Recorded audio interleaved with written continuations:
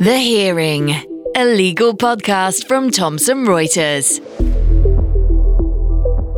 The violence of opinion around them and how that was whipped up and possibly motivated and funded sometimes externally by political interests is a dangerous indication of what happens when we fail to explain the law well to the public and the role of the different people involved in legal processes. Hello, I'm Becky Annison, and you're listening to The Hearing. In this episode, I'll be talking to Will Moy, CEO of Full Fact, on the ethical duty of lawyers in the age of misinformation. I think this is a critical period in history. Any one of Brexit, COVID, or climate change would define a generation, and we are living through all three of them at the same time. We are also living in an age of rampant misinformation where it is becoming harder to discern the truth. Lawyers spend their careers sifting evidence and digesting and assessing huge amounts of information. I think we have a skill set which seems to fit almost jigsaw-like with this particularly modern problem. The Hearing.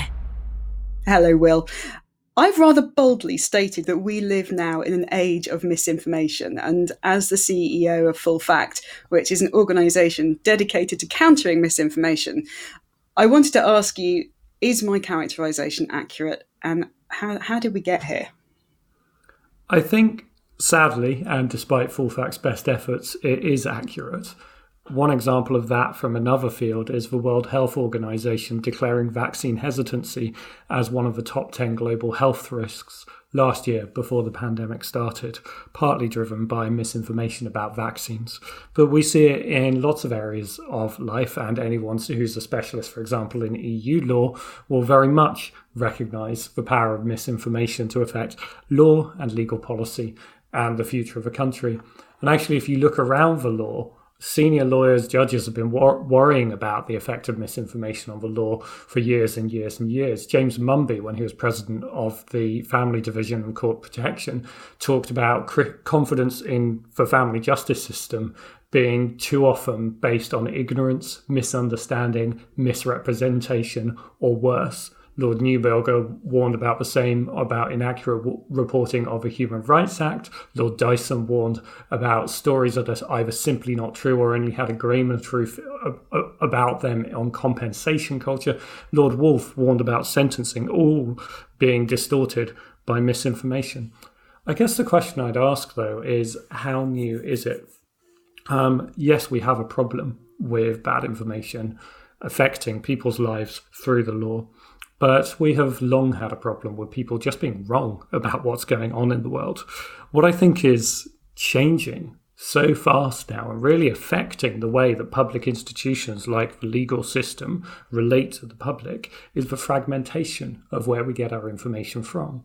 When Full Fact began in 2010, you could basically look at a few TV channels and 10 newspapers and have a pretty good idea of what the news was in a country. That's a laughable description of the world now. And that fragmentation of information, there are many more sources of information that you can access than people do access.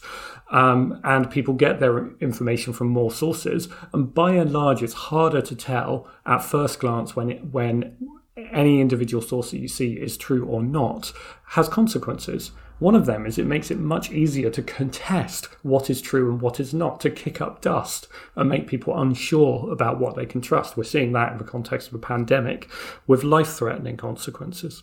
Another is that authority does not carry in the way it used to carry. People are less deferential to authority, social research shows, than a generation or two ago. But also, traditional sources of authoritative information reach less far because the channels they used to rely on, the Today programme, the 10 o'clock news on the BBC, the front pages of the newspapers, reach less far. And, with the best will in the world, the Supreme Court, which has done a great job of trying to be more open to the public and engaging, probably isn't going to master TikTok anytime soon. I have said, I think, on the podcast in the past that I am worried that it is getting harder to have true democracy with the level of misinformation that we now have. Do you think that's right? How do you think this relates to democracy? I think it is right. I think it's a really profound challenge and threat, and made more profound by the fact that you cannot protect democracy by restricting freedom of expression. When we look at the range of ways people are misinformed about the law, there's a real range going on. We have the truly outlandish. I don't know if you've ever heard of a conspiracy theory called the Freemen of the Land conspiracy theory, which essentially extracts ideas from 1215 Magna Carta and things like that, and suggests that citizens have a right to form themselves into a jury and challenge judges. And in fact, in one case, a group of people tried to arrest a judge in court. This has spread across all sorts of common law jurisdictions and pops up. There was a oblique reference to it when a video circulated online of a group of people marching into a hospital and trying to remove a patient, a friend of theirs who was being treated for COVID, with the doctors warning them that if the treatment was withdrawn, this person would die, this man would die. But they were quoting ostensibly their lawyer recommending the treatment be given, the patient be given zinc instead of the treatment the doctors recommended and were giving them. And they made an allusion. They used the phrase, "I am an officer of a court," which sounds like it echoes the language from a Freemen of the Land conspiracy theory. So there's this real fringe of dangerous ideas of sort of pseudo-legal basis leading to real harmful action in the real world. That's one side of what we can see having consequences. And if you extrapolate that out, some of the anger being built, particularly online, is being directed at people in public life. I know women lawyers receive abuse. Women in politics receive abuse. Anyone who stands out in public life is prone to being attacked in a way that wasn't possible before life online. And inevitably, if you discourage some groups of people more than others from taking part in public life, that diminishes our democracy. But there are other ways people misunderstand the law too. So we see a lot of sort of DIY law. The opening up of legal information is a brilliant thing and it needs to go further, but it also allows people to do a well-intentioned misunderstanding of the raw text, which are, let's face it, hard if not impossible for non-lawyers to understand. Very true. Very, very true, I'm afraid. And I say that as a non-lawyer.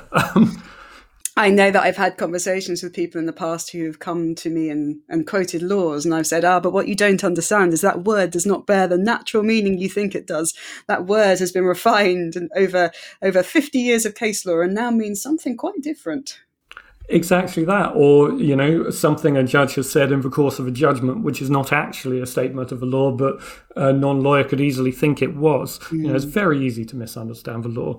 One thing we saw recently was a claim that it was a criminal offence to ask somebody to wear a mask. Because it would be a criminal offence under the Equality Act, because you might be discriminating against disabled people. And this was, somebody had taken a sort of mishmash of bits of the Equality Act, put them together and got 15.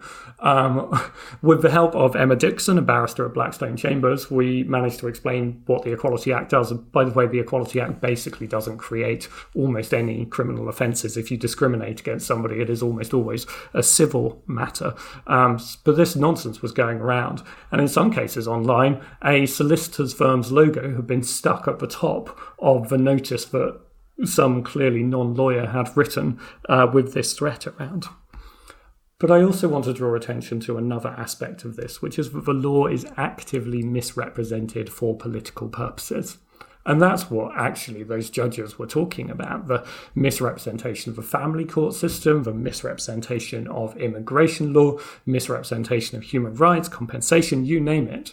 We see instances of politically motivated misrepresentation of the law. And as the rule of the law is the thing that brings us all together and underpins democracy, that is hugely dangerous. And that is not just a question of ordinary people on the internet doing it. That is a question of power and accountability. It's politicians, sometimes government ministers, it's national media who need to be accountable for the way they represent the law to all of us who are subject to it.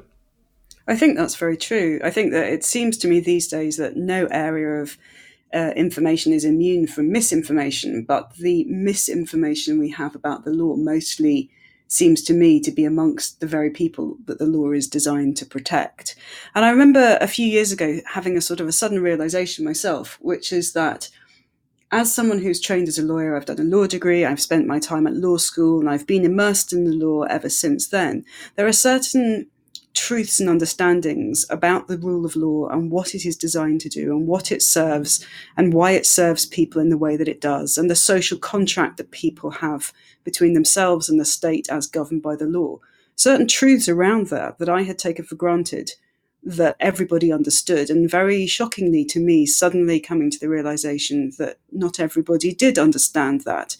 And really, I think for me, it kind of crystallized around the misinformation I saw happening in the Brexit campaign, particularly around employment rights, as I saw the people around me who I live in an area that voted for Brexit, and I saw the people around me voting for it with a total lack of understanding that many of the employment rights that they enjoyed came from the EU, and they had no idea that they came from the EU. And I think that I am certainly very, very concerned, as you say, across family, immigration and employment and many other areas, that the greatest level of misinformation about the law is now rooted very heavily amongst the people it's supposed to protect. I think that's right. And I want to talk about a tragic example of that in a minute. But this question of referendums is important. In California, where citizens' initiatives lead to referendums that become law, they have an office of a legislative attorney whose job is to write an explanation of what the effect of those initiatives would be in legal terms for the general public before they are voted on. And we had in the EU referendum a peculiar mix of a topic which most people did not care very much about, and that's demonstrated in the polls. Most people did not know very much about, and that's demonstrated in the polls, and which was being actively misrepresented throughout the campaign.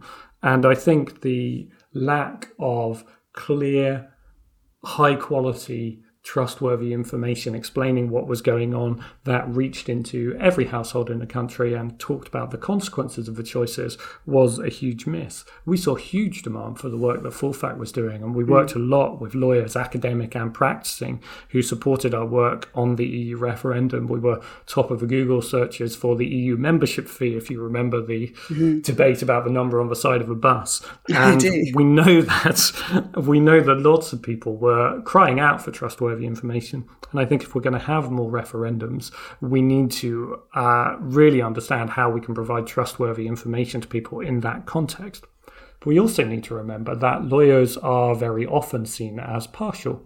A human rights lawyer is an expert in human rights. They're probably also an advocate of human rights.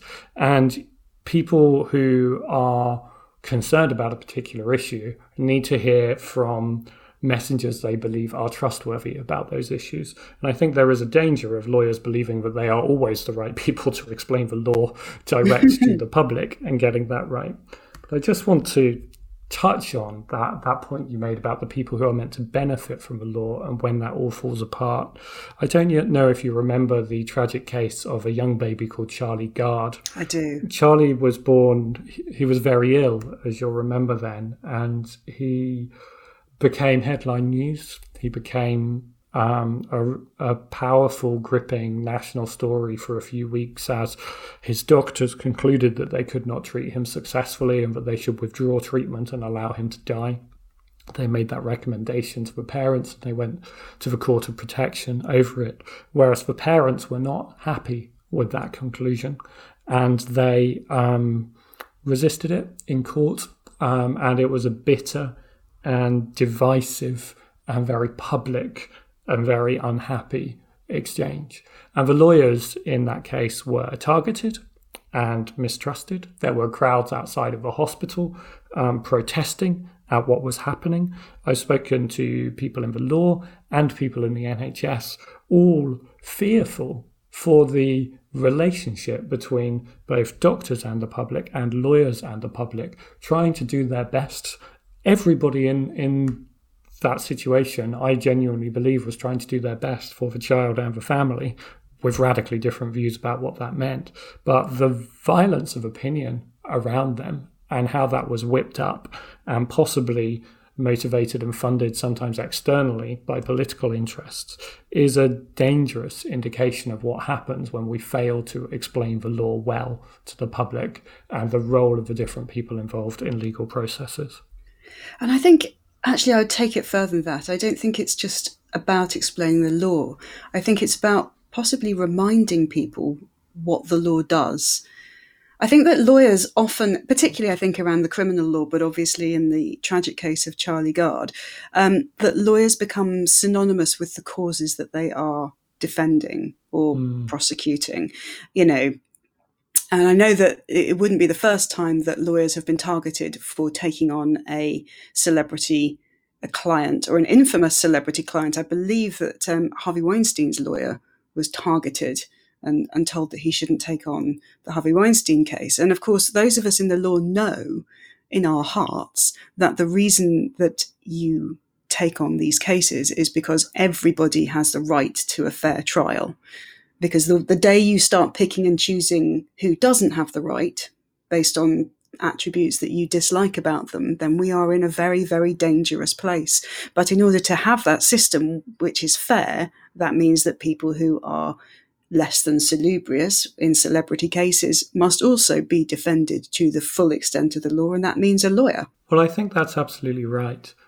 But I also think that lawyers romanticize their view of the law sometimes, and that there's a benefit in stepping away from that and maybe asking a couple of other questions. I've heard it suggested that political attacks on activist lawyers are completely unfounded and there's no such thing. I also know lawyers who proudly define themselves as activist lawyers. The cab rank rule is not a get out of jail free card for the idea that lawyers take political positions and pursue them through the legal processes. That does happen. And I think it's important to make an honest case about what that is and how that works and how it fits into the legal system. Similarly, the example you gave earlier about employment rights often stemming from the EU, of course, a lot of that is true, the Working Time Directive being an example. But the other side of that is after a referendum, the UK government could prescribe whatever employment rights it liked, more or less than the EU chose to. So simply leaving the EU does not necessarily change your employment rights. And I think that the representation issue, that cab rank issue, is a good example of where lawyers tell a story about the law that is not fully representing the realities of how the law actually works and how legal practice works. And when those stories don't match up with what people can see, I think there is a danger that the hugely important principle behind the cab rank rule of access to representation and having your case made is compromised by the fact that there is also an aspect of what lawyers do that doesn't differ from that, but it is separate from that and needs to be thought about. And the other point I guess I'd make that any lay person would probably think when you say that about Harvey Weinstein's lawyers is, yes, everyone's entitled to representation, but why is it that some lawyers cost more than others? Well, true. And is it just a coincidence that, some lawyers are more expensive, or do people who pay more for lawyers believe that they are more likely to get the result they want? And if so, does that mean that justice belongs slightly more to the rich than the poor? And if we just present the romanticized version of the rule of law, there's a danger of missing some of the very obvious questions that non-lawyers might ask about all of that. Can you talk more about that? Because that's, as somebody on the inside of the system who has grown up as a lawyer, I am almost certainly missing that. I certainly have a romanticized idea of my view in the law, and I would be grateful if you could pick that apart for me. I think I don't know enough, actually, about how most people experience the law. And I think there will be people out there who've done a lot of research on experience of the law. But my hunch is people see the law through two different lenses. One is the protections the law gives. It might be the rule of law in general. It might be the police coming and stopping criminality, helping you when you've been a victim of crime. The other is the law being done to you. If you've ever signed an employment contract, there's a decent chance you've signed up to something that you probably wouldn't have written yourself. If you've ever signed up to use a social media company's service, there's absolutely guaranteed that you've signed up to things that you probably wouldn't have chosen to give away. If you have been in the family courts, you may well have felt like the system is doing something to you. And I think maybe there are different views of the law, depending on whether you are, if you like, a beneficiary of it or a subject of it. And very often the law is something that is done to us by richer or more powerful organizations, institutions, companies, and so on. And I think in the same way that everyone believes that paying tax is important, but we know that people wonder about why it is that it seems that big companies pay less tax than ordinary people. I think perceived injustices, perceived differences in treatment very easily lead to resentments, lead to misunderstandings, lead to, by the way, real and justified resentments when, in some cases, and also misunderstood concerns as well. And it's just very important, if you want to think about public understanding of the law, to start from where your audience is, to start from how the public experiences the law, what the public understands the law to be, and therefore communicate with that, rather than, as I think we can easily do, start by talking about the law as an ideal. I suppose there's a couple of things that I would say. Firstly, I think you're right. I think that the way that people are able to access the law when it is being used against them is absolutely weighted away from the average person. I think that we've seen the successive cuts to legal aid over the years, the removal of whole areas of legal aid from the budget to making it, almost impossible to get legal aid, even for some quite fundamental things, meaning that people's access to justice is being removed. Perhaps not that the laws themselves or the ideal of the rule of law is at fault, but the system which allows that has become weighted in a direction which no longer serves the average person. I suppose I'd also say that most of the time when the laws are protecting people, it will be working because they won't notice. That's probably true. I think that we spend a lot of time in our lives walking around eating meat from the supermarket, which is untainted, and things like that, where we don't even realise. And I think that's the good thing, isn't it? Is that when the law is working well, you don't see it happening because so much of it should be behind the scenes so that people can just get on with their lives with a degree of certainty. And actually, when you do what I do, we talk to other fact checkers in other countries all the time. One of the things we take for granted in this country is freedom of expression, the ability to scrutinise the government and powerful institutions. If you talk to our opposite numbers who are fact checking in Iran, for example, or the Philippines, they are in threat of their lives, in threat of arrest, in threat of continual harassment by the government and others. There are bits of the law that we think of as very fundamental that we can absolutely take for granted. But the moment where you look across to what it looks like when you can't rely on them, you remember just how valuable what we have is. But I think that you're also right, going back to your earlier point, that what does it matter if the law says, what the law says, if you can't afford a lawyer to enforce it? And access to justice is a huge problem, and obviously a politicised one as well, and one where the courts and government have clashed, and the courts have actually drawn some lines in the sand on that. I think that's well outside of my scope. My expertise is in misinformation, but clearly for the courts to be a trusted institution and the legal process to be a trusted institution, it first has to be an institution that is seen to be available. So I wanted to move the conversation on slightly, but still with that theme of trust. I mean, earlier you talked about, being able to trust the information. Previously, there was a greater respect for authority, so people trusted what the BBC told them, and that has been eroded over time, along with a sort of an upswell of a proliferation of other outlets giving news, making it hard to sift. I've been of the view, and I'm hoping I'm right, but I suspect that I might not be, and you're going to disabuse me, but that lawyers have a real skill set when it comes to dealing with misinformation. We're not statisticians, but we are trained to sift and evaluate huge amounts of information very quickly and evidence. That could be in a courtroom or a data room in a merger and acquisition. And then, in theory, we are trained to present that information to people who are not trained as lawyers. So do lawyers have a good skill set? And if we do, how should we be responding to misinformation? Lawyers definitely do have a very strong skill set.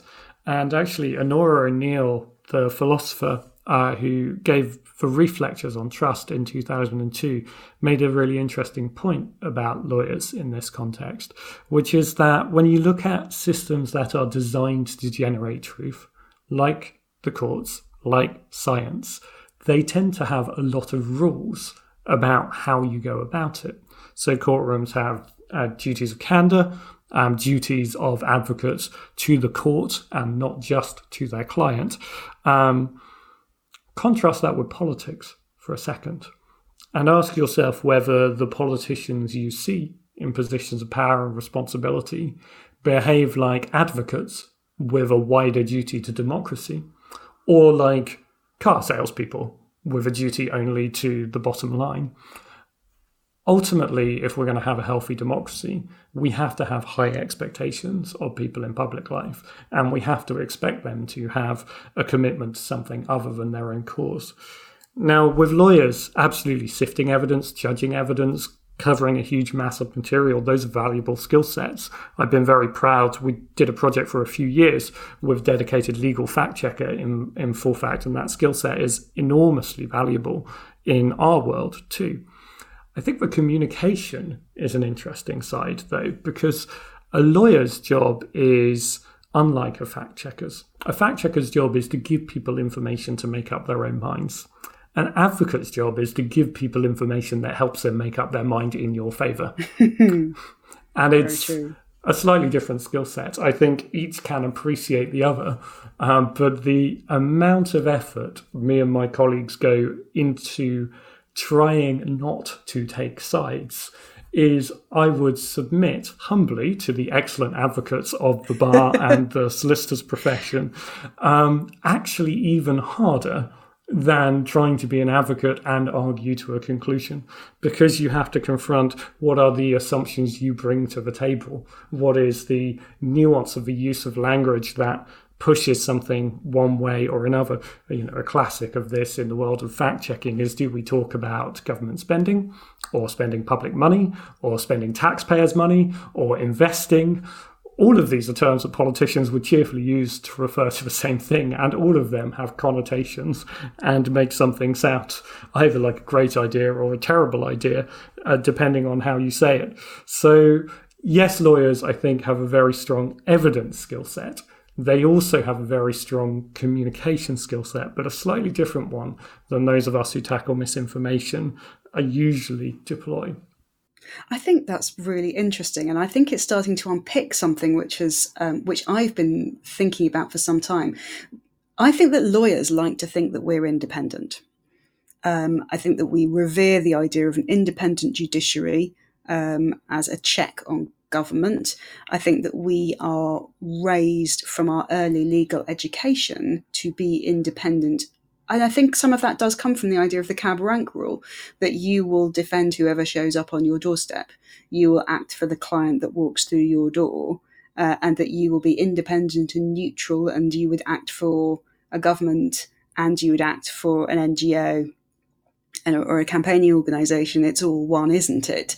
But the reality is that people specialise, that lawyers are paid by clients and have to tout for work to clients, and that changes how you approach things and the things you say in public. And it's very interesting to me to hear you sort of pick upon the idea that actually the thing that lawyers are trained to do as advocates is to persuade to a viewpoint using the facts to support their persuasions, when all the time we like to think that we're independent. And I wonder if that's part of where this kind of that attention really comes in, and that we forget as advocates that what people see is us persuading on behalf of a party, because we're sitting here thinking that we're really independent and neutral. I think it's good for a profession to be reflective and to interrogate itself and to think about its own limitations. And the diversity of the bar is one limitation that has been discussed, for example. But I think the legal profession should also celebrate its independence, because for all that you wind up in court or in correspondence as a fierce advocate for your client's position, before you have done that, if you have integrity as a lawyer, you have considered points of argument that you won't take because you don't think they stand up, you would not work for a client where you are professionally embarrassed. The integrity of the legal system is protected by 1,000 quiet acts of integrity by lawyers themselves. And although you can always make the case that there are flaws in any human system, it's hugely important to remember that the ultimate guarantee of this system is not the rules and the structures, but it is the behaviours and the choices that individual lawyers make. And individual lawyers, in my experience, have worked very hard to try and live up to those standards. What I suppose I would like to see is more of that integrity being expected of others. I think lawyers hold a important position in public life. You do have a platform, you certainly have a voice, and you know how to use it. And I think that we do need more people to stand up for integrity in public life and to stand against those who would misrepresent the law and the policy around the law to the detriment of ordinary people. So I would like to see the legal profession and its representative bodies actually recognise that part of upholding the rule of law is to stand up against misinformation about the law and about the rule of law.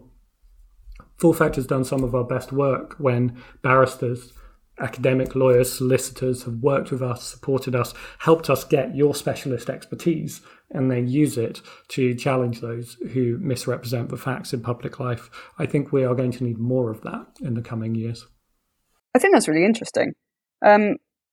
I think from my perspective, with some notable exceptions like the Secret Barrister, I don't see a lot of lawyers publicly speaking out against misinformation unless it is in the context of a case they're currently working on. But unlike the Secret Barrister, who speaks about misinformation about the law generally, we don't see a lot of lawyers doing that. What do you think is holding us back from doing that, and how do we get over it as a profession, if indeed we should?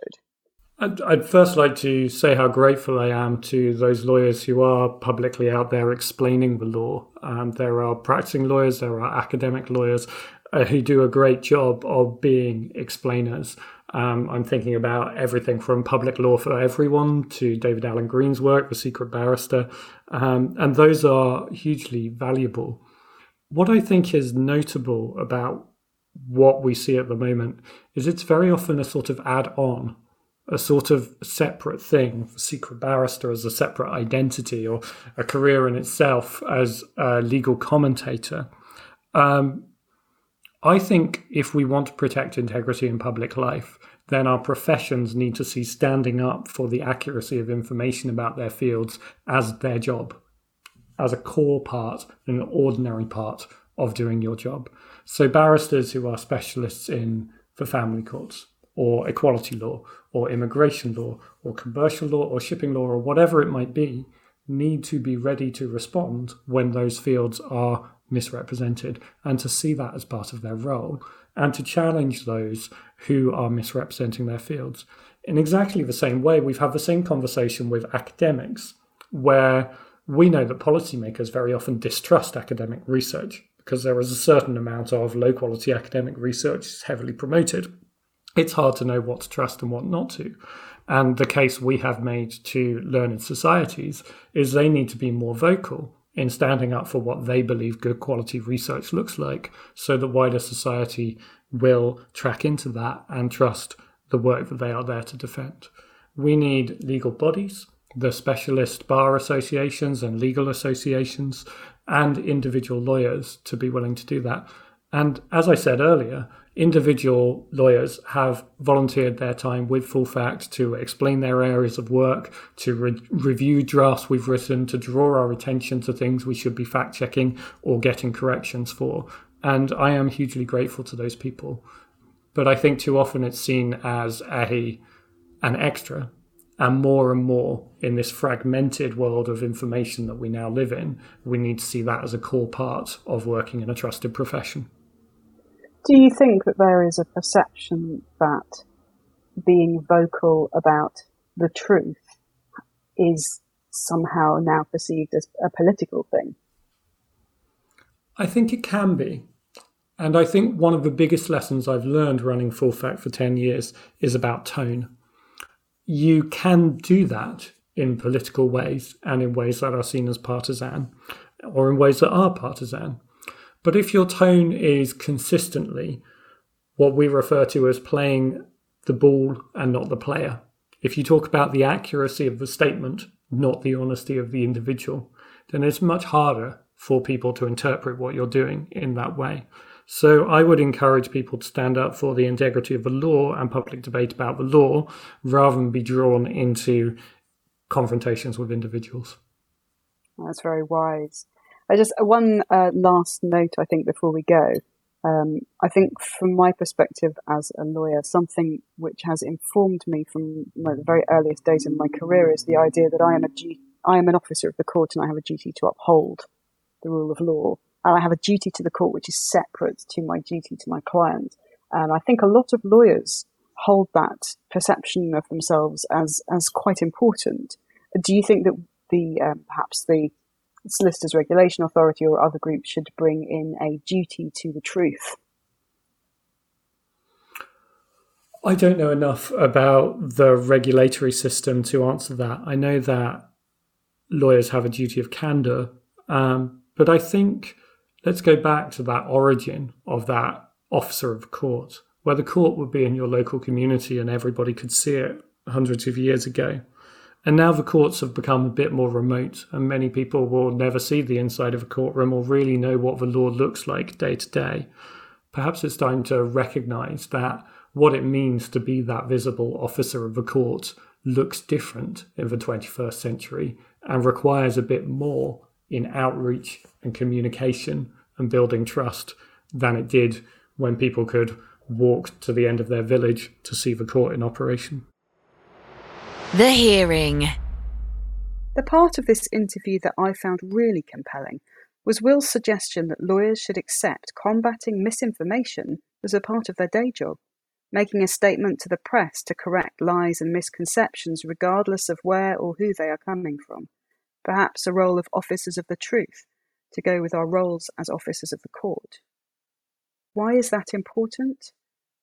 I think that a quote from the Chernobyl TV series has brought it home to me in a way that nothing else ever has. What is the cost of lies? It's not that we'll mistake them for the truth. The real danger is that if we hear enough lies, then we will no longer recognise the truth at all.